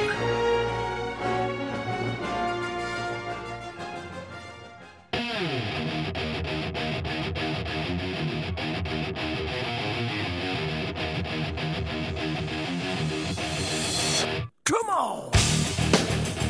Album of the Week. Yes, oh yes, it is time for that album of the week, and we have got a doozy. Certainly not as great as that Victorious album that we talked about a couple episodes ago, because that baby, Dinosaur Warfare Part 2, is album of 2022, without question. Though, boy, I got to tell you, there's some great runners-up. One of those happens to be from one of my all-time favorite bands. They just released a new album 2-3 weeks ago. And that is none other than House of Lords. House of Lords, of course, fronted by James Christian, their first couple of albums actually being produced by none other than Gene Simmons, part of the reason I'm such a huge fan, because Gene Simmons brings in a very classic rock sound. And I use the word classic twice. And I love that sound, and of course the subject matter and all that. Now, speaking of subject matter, House of Lords has gone through, I mean, there was a few years where it was disbanded, where it was, you know, out of phase, as it were. And when they came back, James Christian, name being very apropos, had become a Christian and sort of turned House of Lords into kind of a quasi-Christian act, a little more explicit than Creed, but not too far off, or not going like in the Michael Bloodgood direction or anything like that, or even Stryper. Nowhere near like, even though I'm a huge fan. I am a huge fan. I've talked about this on Wednesday Q&As. I'm a massive fan of like Bloodgood, which rest in peace, and of course Stryper. I mean, just fucking, talent with, talented musicians are just talented musicians, regardless of persuasion, right? Anyway, so yeah, House of Lords. Now, they didn't really like get away from their 90s sound or late 80s, 90s sound, but I don't know. There was always, I mean, the albums have been great, and I've really, really liked them, but they never really got, and even James Christian's voice, like they never exactly had that same edge that they had in their first 3 or 4 albums. Well, I can thankfully say that with their new album, Saints and Sinners, James Christian has that fucking edge back. And like the songs are, well, like track 2, all right, the opener, Saints and Sinners, the title track is fantastic. Track 2 is actually called House of the Lord, not House of Lords, but House of the Lord. Yeah, whatever. I expect it. But they keep going down. Take It All, Road Warrior, Mistress of the Dark. Mistress of the Dark is probably the best song on the album. That's the one that really got me, where I'm like, oh, yeah, there's that sound, that we love. And all the way down, I mean, you've got a good solid 11 tracks to really enjoy. I was a little disappointed. So James Christian actually has been married to another famous musician, that being Robin Beck, for a long time. And she's like done some work with him. And I'm a fan of her work, her hard rock stuff as well. It's a little disappointing that I was hoping she'd make an appearance here. I haven't heard it. If she is there, it's very much in the background, but I always dug that when they would do things together. But that wasn't the case with this one. But man, is this a good hard rock album. I mean, really, really solid stuff. Probably of the new House of Lords, this is probably their best album that they've done in that time frame. And believe me, they've done a lot. Like, it's not like this has been a band that's rested on its laurels. I mean, essentially from like 2000, I want to say from 2004 up. I mean, they've probably put out like 10 albums. I mean, that's a lot after their initial 3. Like, that's insane. So, there's a lot to appreciate from them. I mean, and they've been good albums, like Saint of the Lost Souls, Indestructible, Precious Metal was fantastic. There's great albums to enjoy, but I think Saints and Sinners, honestly, is the best they've done since they came back in 2004. So anyway, check that out. House of Lords, Saints and Sinners, new album.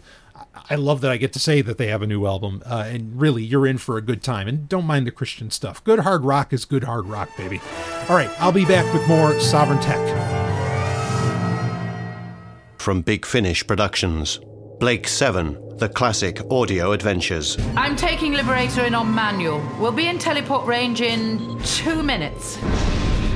What the hell was that? Information. Liberator has been attacked. You don't say. Put up the force wall. Confirm. Message to all ground commanders. Initiate the final phase. Let's crush these rebels once and for all. My name is Avon. Kerr Avon. Kerr Avon. Our hostage arrives. Which you may be unnecessary. As a hostage, it's nice to be superfluous.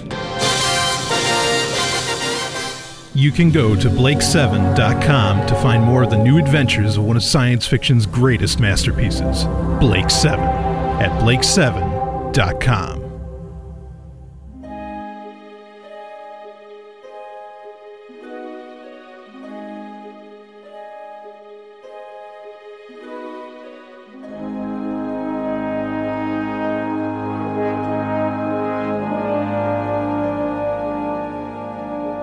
The Ancient and the Strange. So I had mentioned at the top that we would be doing something special in this episode. And for Ancient and the Strange, as well as the climax, because it kind of worked out this way in the most recent Wednesday Q&A, I covered a couple topics. Now, on the Wednesday Q&As, which are only available to Sovereign Tech patrons, patreon.com/SovereignTech if you want to get your hookup on that. Okay, patreon.com/SovereignTech. And you only have to sign up for $1. If you want to do more, that's great. But to get access to the content and the Patreon-only Discord, all you got to do is $1, at least. Okay? Anyway, so I had gotten a question. Now, on Patreon, I've been getting into, and this is why I put an Ancient and the Strange segment into Sovereign Tech Prime episodes, like you're listening to now. But I've been getting into a lot of really weird shit. And it comes from your questions. It's not my topics. It's Sovereign Tech listeners, patrons, control the Wednesday Q&A, what gets talked about. We even did a live Q&A in July that, went way out there. We're talking like other dimensions, all kinds of wild shit. It was really something. So I got a question that was based off of a comment that I made on last week's Sovereign Tech Prime episode, where I had said that biodiversity is the only inherent good. Okay. And so I got a question in from a patron about that, wanting me to explain myself. And I did it on the Wednesday Q&A. Now, my purpose here is twofold. So I am going to play the audio, not the entire Q&A. I'm just going to play the segment about biodiversity and explaining myself about it being the only inherent good. And then, because on Wednesday Q&As, I always do movie of the week, or I generally do a movie of the week as long as we have time. I am going to have that play out in this episode as the climax, because the climaxes of recent Sovereign Techs a lot of times have been movies. So you'll hear me cover a film. The film is Battleship, by the way, from 2012. I know you might be like, what the fuck is he doing talking about that? Well, you can listen to it after I'm done talking about biodiversity and what that and its relationship really to Kabbalah and why biodiversity is the only inherent good. And of course, we get into Max Stirner conversations, which I know everybody loves when I do that. All of these things coalesce, but I want it to be a preview for you and perhaps an enticement to become a patron and for you to get like the content, to understand, to experience the kind of content that comes along on Patreon. And there is more Patreon only, like pretty wild, let's just say it, pretty wild content that's going to be coming out very soon. So it's a great time for you to be on board so you can get the latest, on what's, on things that we're talking about. Again, on Patreon, we really get into the weird, and again, it's based on listener questions. If you become a patron and say you're not so into the weird, you can, of course, on the Discord channel that you can join, which always has great conversations and options of where to ask things. You can always ask me to talk about tech stuff. You get to control the show. It just so happens that the patrons seem to be very much into me talking about, Stranger Things like on Netflix. Fuck that shit. But Stranger Things and Kabbalah and all of this other, wild stuff coming from the angle that is, I would argue, rather rare, if not unique, that I present. So what you'll get here, again, is, and basically it's going to be for the Ancient and the Strange this week, you are going to get a pretty hearty sampling of what we do on Patreon, of the Wednesday Q&A content, and really more, or it's going to lead into much more. So I will get to that, and then I am going to actually let that ride out with the music. And so for this episode of Sovereign Tech, I will say to you, I will see you on the other side, and enjoy the audio. And if you want to sign up, patreon.com/sovereigntech. I'll see you next week. Okay, so this is going to be one of the bigger topics. This is actually something, so looking at this question, the Sovereign Technica newsletter, the past couple issues, I've had to diverge from the subject on naturism. We will get back to that, and we'll probably get back to that in the next issue, because there's at least another 3 parts to that. Part 3 was, and maybe this is what inspired me to make the comment, I think it was on a recent Sovereign Tech Prime episode where I talked about how biodiversity is the only inherent good. Part 3 was going to be about biodiversity. So while, I want to do a full write-up on it and explain it a bit more, I did get this, frankly, entertaining email. And I figure, okay, well, let's get into it before somebody, I don't know, whatever happens, they bug out and, quit their patronage or something because they don't understand what they don't get exactly what I'm saying, though I don't think this person would actually do that. Anyway, so let's talk about this a little bit. I'll read the question. But yeah, just so you know, I've had to write shorter, kind of divergent pieces for the Sovereign Technica newsletter, but we will get back into the naturism subject because there's a lot more to say. And then we'll probably talk about pacifism after that. We'll keep building this up. And, well, anyway, let's read the question. Sabzu, I was stunned, I say, by your comment that biodiversity is the only inherent good. I don't recall you ever talking about this before, and I'm thirsty here. Okay. What could this possibly mean? Is this some kind of social contract with the earth? You are on trial, sir. And I thought that was funny. Anyway, so, oh boy. Let's see. You're thirsty. Okay. Is this some kind of social contract with the earth? No.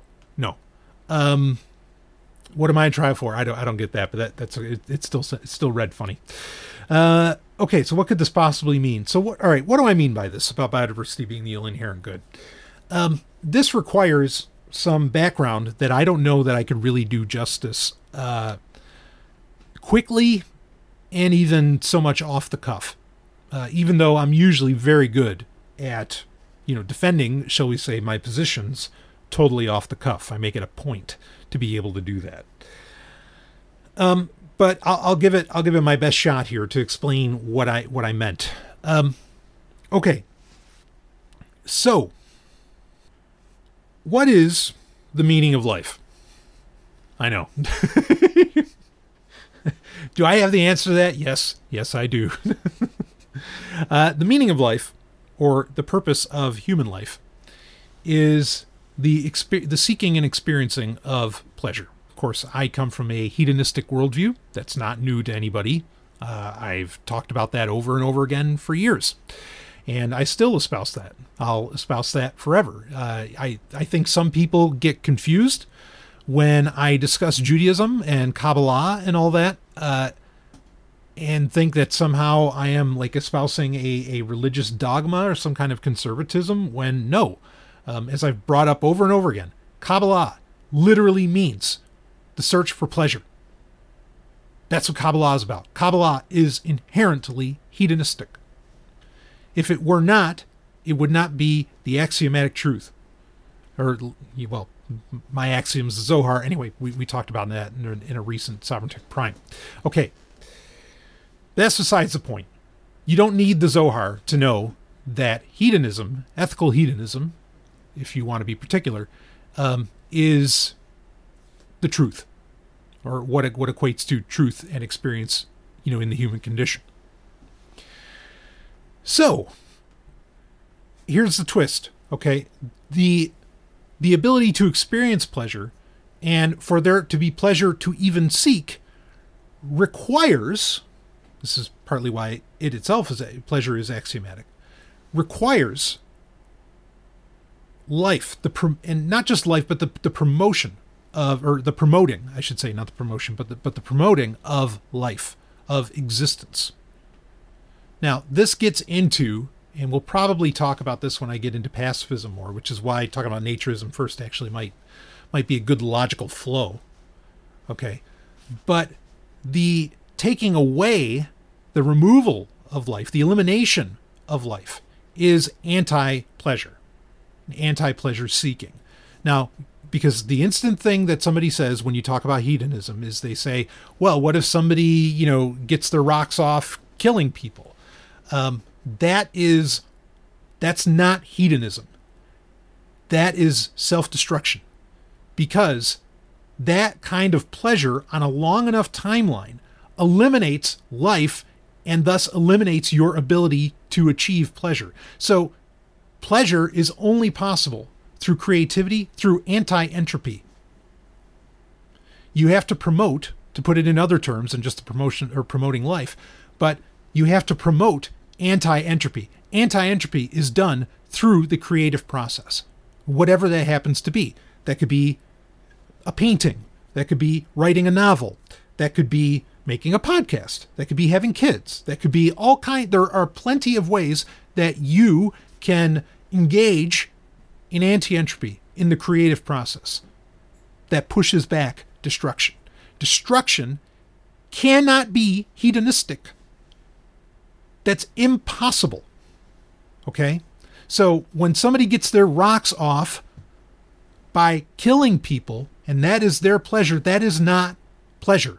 That is something else. Maybe an easy term is self-destruction. I'm sure we could come up with some other terms.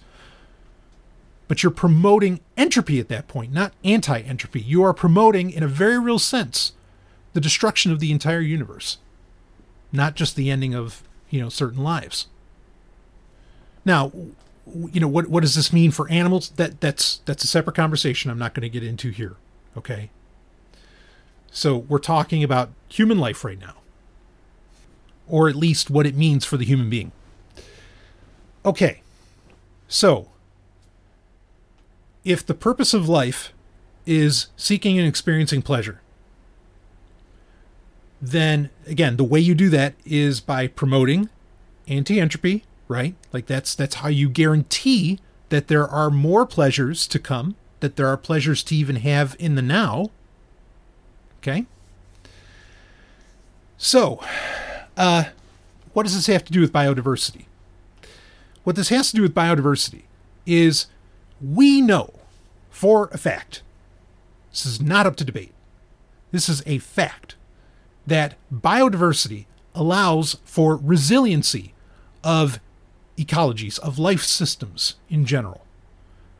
Diversity is a powerful, wonderful thing that in and of itself thwarts, in my opinion, thwarts entropy, okay? But it thwarts the destructive process, right?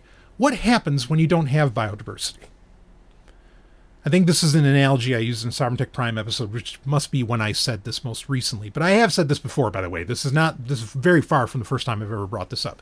But anyway, to the point. If you have only one kind of crop, whatever that happens to be, quadritriticale, I don't care, whatever it ends up being, you have this one crop. A disease, or let's say this one crop is feeding an entire region, okay, an entire geographic area, call it a nation if you want, I don't care, okay, but it doesn't even have to be that big. It could be just a town. And this town, which subsists largely on quadritriticale, it's a staple of the diet. If something happened to the quadritriticale, if something happened to the wheat, they'd be fucked. They'd be starving. They'd have to figure out something else, and it would completely mess up, their lifestyle. This is not uncommon, by the way. I'm not explaining an unheard of or unreasonable scenario. It's a very real scenario.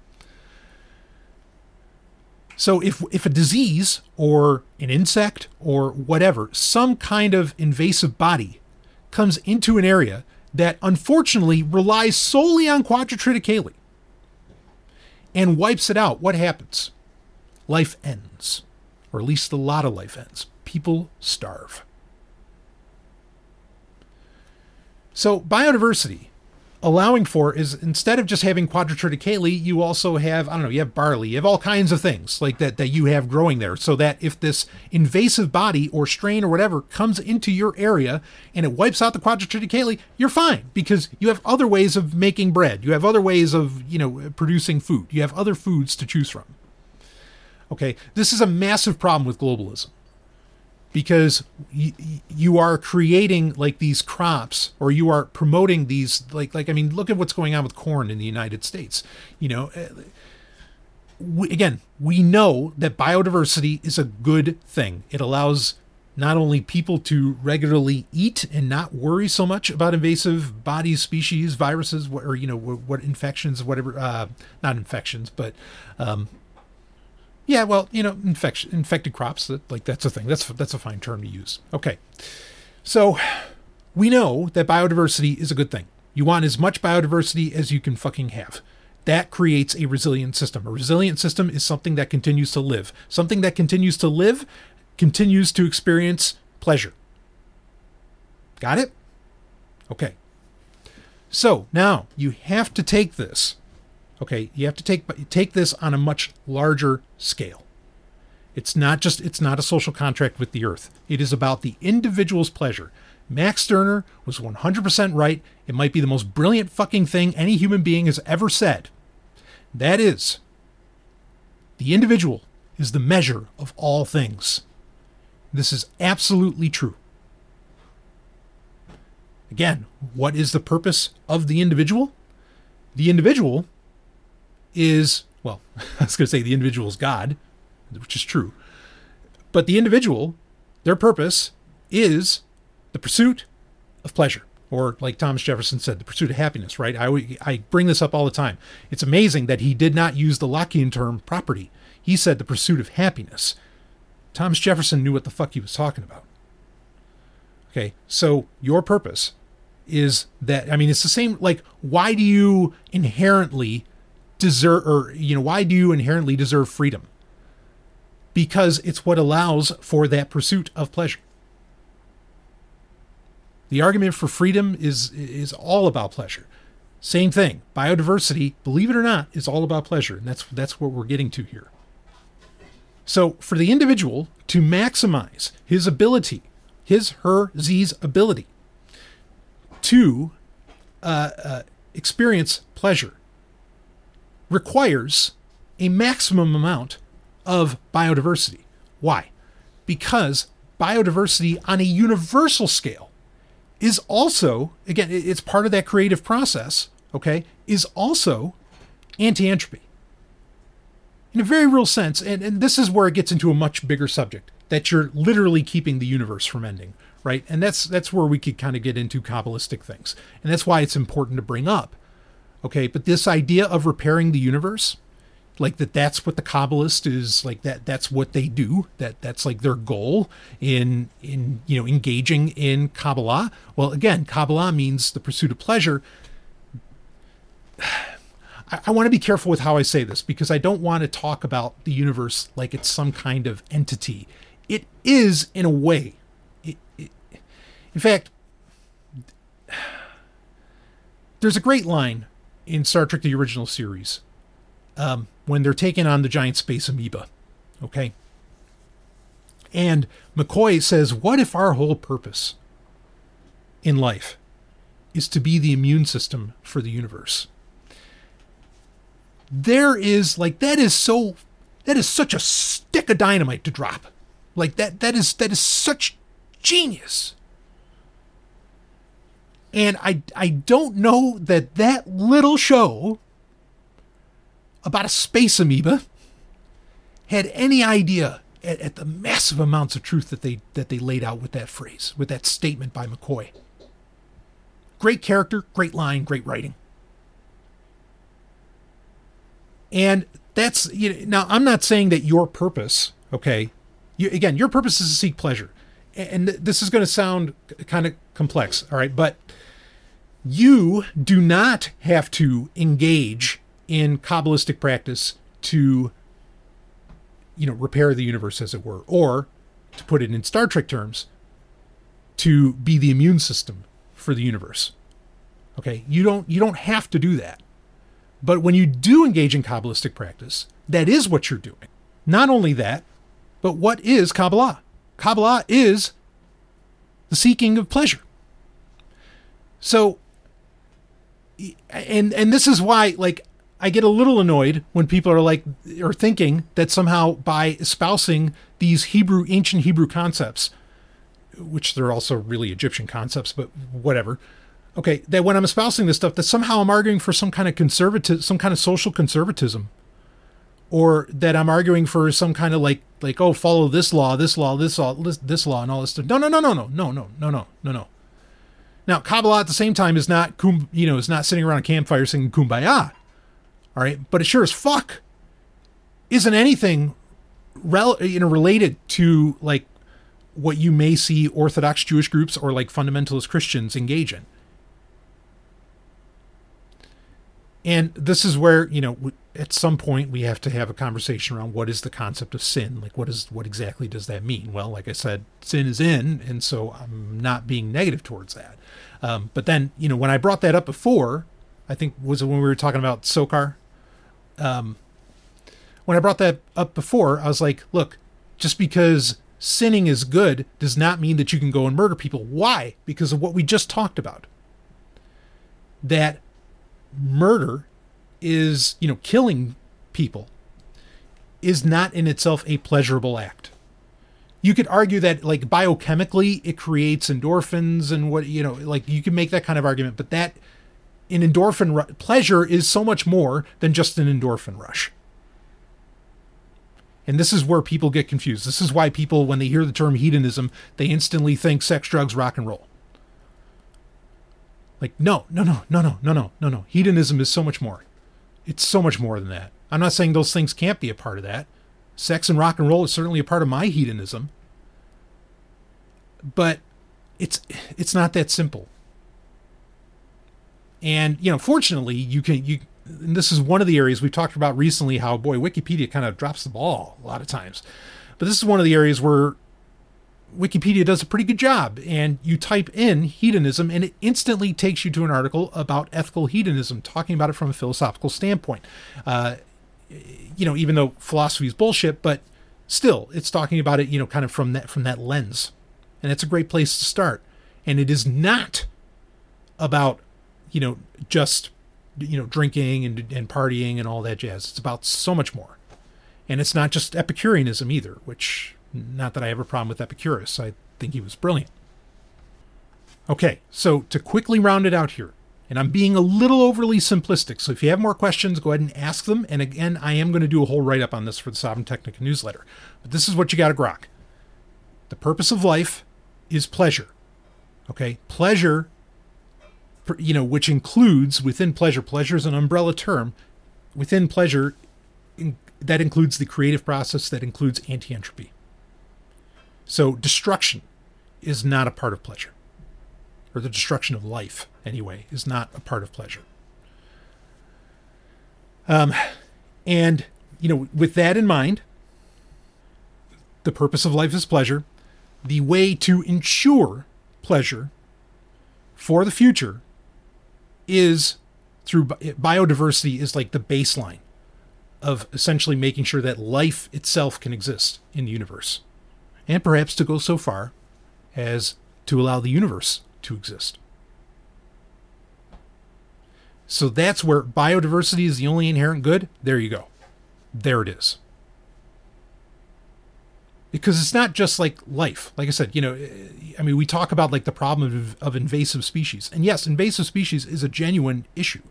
That like we have for centuries brought all kinds of varying plant life, flora and fauna, okay, all around the world to places that they were never meant to be, and that the ecosystem there was not prepared for. And we've lost so much resiliency and potentially even pleasure from the natural world because effectively of our, because of humanity's, shall we say, conquistador history, colonial history, as well as, our now more so like our corporate globalist history and present and seemingly future. So that's what I mean by biodiversity being the only inherent good. Okay. But I got to be super clear on this. None of that is to say that you exist for like that you have to promote biodiversity. Okay. You can do whatever the hell you want. That doesn't mean you're going to like live a fulfilling life, but you can do whatever the fuck you want. All right.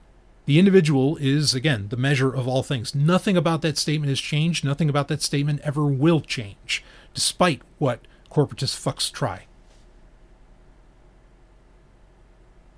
But if you do want a fulfilling life, I would argue that biodiversity is a key, if not the key aspect of it. And thus, it is the only inherent good, because we couldn't even sit here and argue about this if it weren't for biodiversity in the universe. Not just on Earth. It's not a social contract with the Earth. There's a conversation to be had around like the idea of spaceship Earth and so on, and it's a fascinating thing, and some aspects of it I think are right on, certainly. But that's not what I'm talking about here. I am talking about at a universal fucking level, not even galactic, universal. Biodiversity is the only inherent good. So, with all that said, and saying destruction bad, let's talk about Battleship. Woo. We got a few minutes. We'll wrap this one up. We will get a movie of the weekend. And the movie of the week that I'm going to get in is the movie that I can't believe exists, should never be, but it is. And you know what? It's fucking fun. I really, really like this movie. And it is, again, it's Battleship from 2012.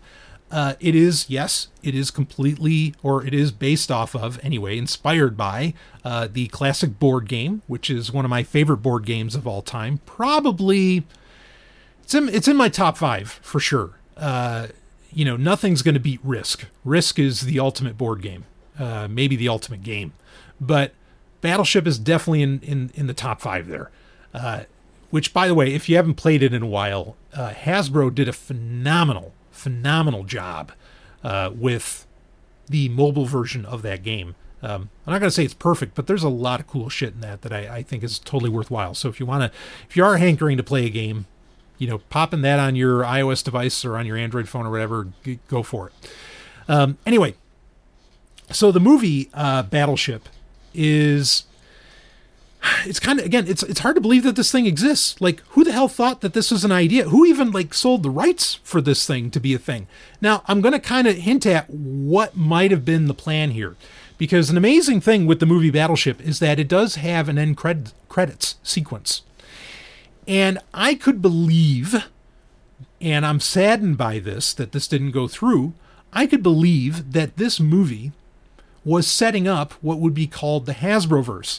Now, we talked about this on Sovereign Tech over the years because for many years, Hasbro, the company, and I think Paramount were looking to bring, and they actually did it with comic books, with IDW. They created like this continuity between Mask, the cartoon Mask with the, the cars, the shape-shifting cars and all that jazz, Transformers, G.I. Joe, and Rom, the Space Knight, and Micronauts, I think, were in there as well. Like they brought all of these different 80s toy lines together into one universe. Now, they did that with IDW Comics, and it was amazing. They were going to do it as a movie series, and they were actually going to, like, kind of reboot Transformers, I guess, with this. We're going to talk more about Transformers in a second. I think that Battleship was a low-key pilot for this concept of the Hasbroverse. And I think that the aliens, like this movie, I'm not going to give away the plot. There's not much plot to it. It's a visual feast. And with killer music, Steve Jablonsky just knocks it out of the fucking park with the soundtrack on this thing. And you get AC/DC, you get all kinds of great music in it. The music's phenomenal in this movie. Visuals are fantastic. But there's not much plot. But anyway, aliens come down and... whatever, like these varying navies. It's not just the U.S. Navy, the Japanese Navy's involved, and they've got to do something about this, alien species that have dropped effectively their own battleships near Hawaii on planet Earth.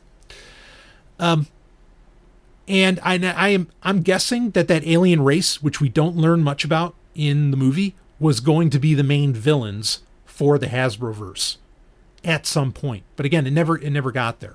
I haven't read like a Wikipedia article on the movie, even though I really should, because again, I really enjoy this film. So let me give you the elevator pitch of why I enjoy this movie. Basically, like I mentioned Transformers earlier. Okay.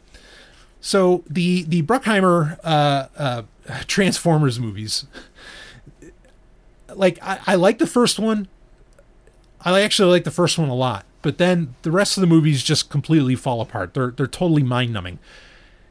Now, that's okay. Why? Or it can be okay. It could have been okay if they weren't attached to the Transformers franchise. Transformers 2 and 3 are genuinely horrible. Like they're really horrible films that don't make any sense with what the fuck's going on. Like, they would have been better off just doing what Battleship did and don't even bother explaining anything. Just have the action and get it done. And that's the thing. So, like, the visuals and the style and a lot of the just, like, the mind-numbing action and everything, or mind-blowing, I should say, and I really think it was, for the Transformers movies, like, I totally dig that. I think that's great. Having this just over-the-top explosions everywhere, blah, blah, like, that's awesome. I could imagine myself being a huge fan of the Transformers movie franchise if it wasn't Transformers. If it was anything else, I probably would love that series. But it's Transformers, and so there's expectations, and there's things you need to live up to, and they don't. They're shit. And also, like, the continuity in these movies just make no sense. Again, like I said, they would have been far better off. Don't bother with the story. Just have it be the giant robots doing their business. Okay, Battleship is effectively what I want out of the Transformers movies, where no, we're not really bothering much with plot. We're not really like worrying about that, but we're going to get that kick-ass music. We're going to have tremendous action. We're going to have like visuals that just blow your mind. We're going to have, giant shit shooting at each other and all that. And that's what it is. And it works. And it's really, really like it's a cool movie. I mean, fuck the military, of course. I say that as loud as anyone else. But I mean, come on, you got Liam Neeson playing an admiral in this thing. That's the thing too. Like, I mean, you have Rihanna's in it, which is kind of strange. There's a lot of actors who either were big names or were going to become big names in this film. Like Rami Malek's in it. I mean, you barely see him, but he's in it. And there's some others. And again, it's just a good time. Like, turn your brain off. It's just a good time. You know, like, and that's really my argument for it. It's really, it took the Transformers movie series formula, but removed it from, like any franchise that mattered. And so you just get to enjoy it for what it is with no expectations. And I think it, pun intended, blows away those expectations. They even have a very clever way of bringing in the game itself. You know, they don't bring in the board game physically, but the elements of like water displacement and all this stuff, they bring all of that in. And it works really well. Like, I don't think you could imagine being told, hey, buddy, we need you to make a movie out of this board game, out of Battleship. Like, I don't think anybody could do better. Like, Peter Berg, again, like, home run for what it is. Like, if it took itself any more seriously, I wouldn't have liked it. You know, because I get what its source material is. It doesn't need to, again, it doesn't need to be Citizen Kane. Fuck that shit. Anyway. And there's other parts of it that I really dig. Like I obviously I love, the use of the very, very judicious. No, it's not. I mean, they use it a lot. The use of AC/DC is fantastic. I particularly love where they basically unmoor the USS Missouri and use that against this like hyper advanced alien spaceship and everything's analog on it. I love that. Like, just that attitude. It doesn't matter if it's military or not. Forget about that part. Just the abstract concept of taking something like ancient and, something legendary and just taking it to town on something like hyper advanced and beating the advanced thing. It's so great. Like, and to do that with like AC/DC music in the background, fucking right, man. Like, it's just, and there's even some cool quotes in the movie. Like, I really, really like this film. I don't want to say that it's not like a 10 out of 10. It's a 10 out of 10 for what it is, in many ways. I mean, some of the actors could have been a little bit better, but you do get some big, like I said, there's some heavyweights in there. There's a couple things maybe I would have changed, but overall, like, I think it really, really works. On the grand scheme of movies, I mean, I easily give it a 7 out of 10, maybe even an 8 out of 10, just because it goes for it with full sincerity. Doesn't matter how ridiculous it is. It's fucking sincere, and so you buy it and you ride. I love that so much. Such a fun movie. Yep, fuck the military. Fuck the military. But there's nothing in this movie that like is remotely very much like, the actual military. I mean, anyway, I dig it. I you're in for a treat. If you can enjoy like a dumb movie where the action delivers, the music's all there, the style is there. If you can dig a style over substance film, you're in for a great time with Battleship from 2012.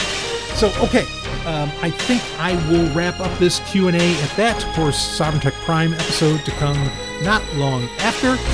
And, get your questions in. You know how to do it. I will see all of you on the other side.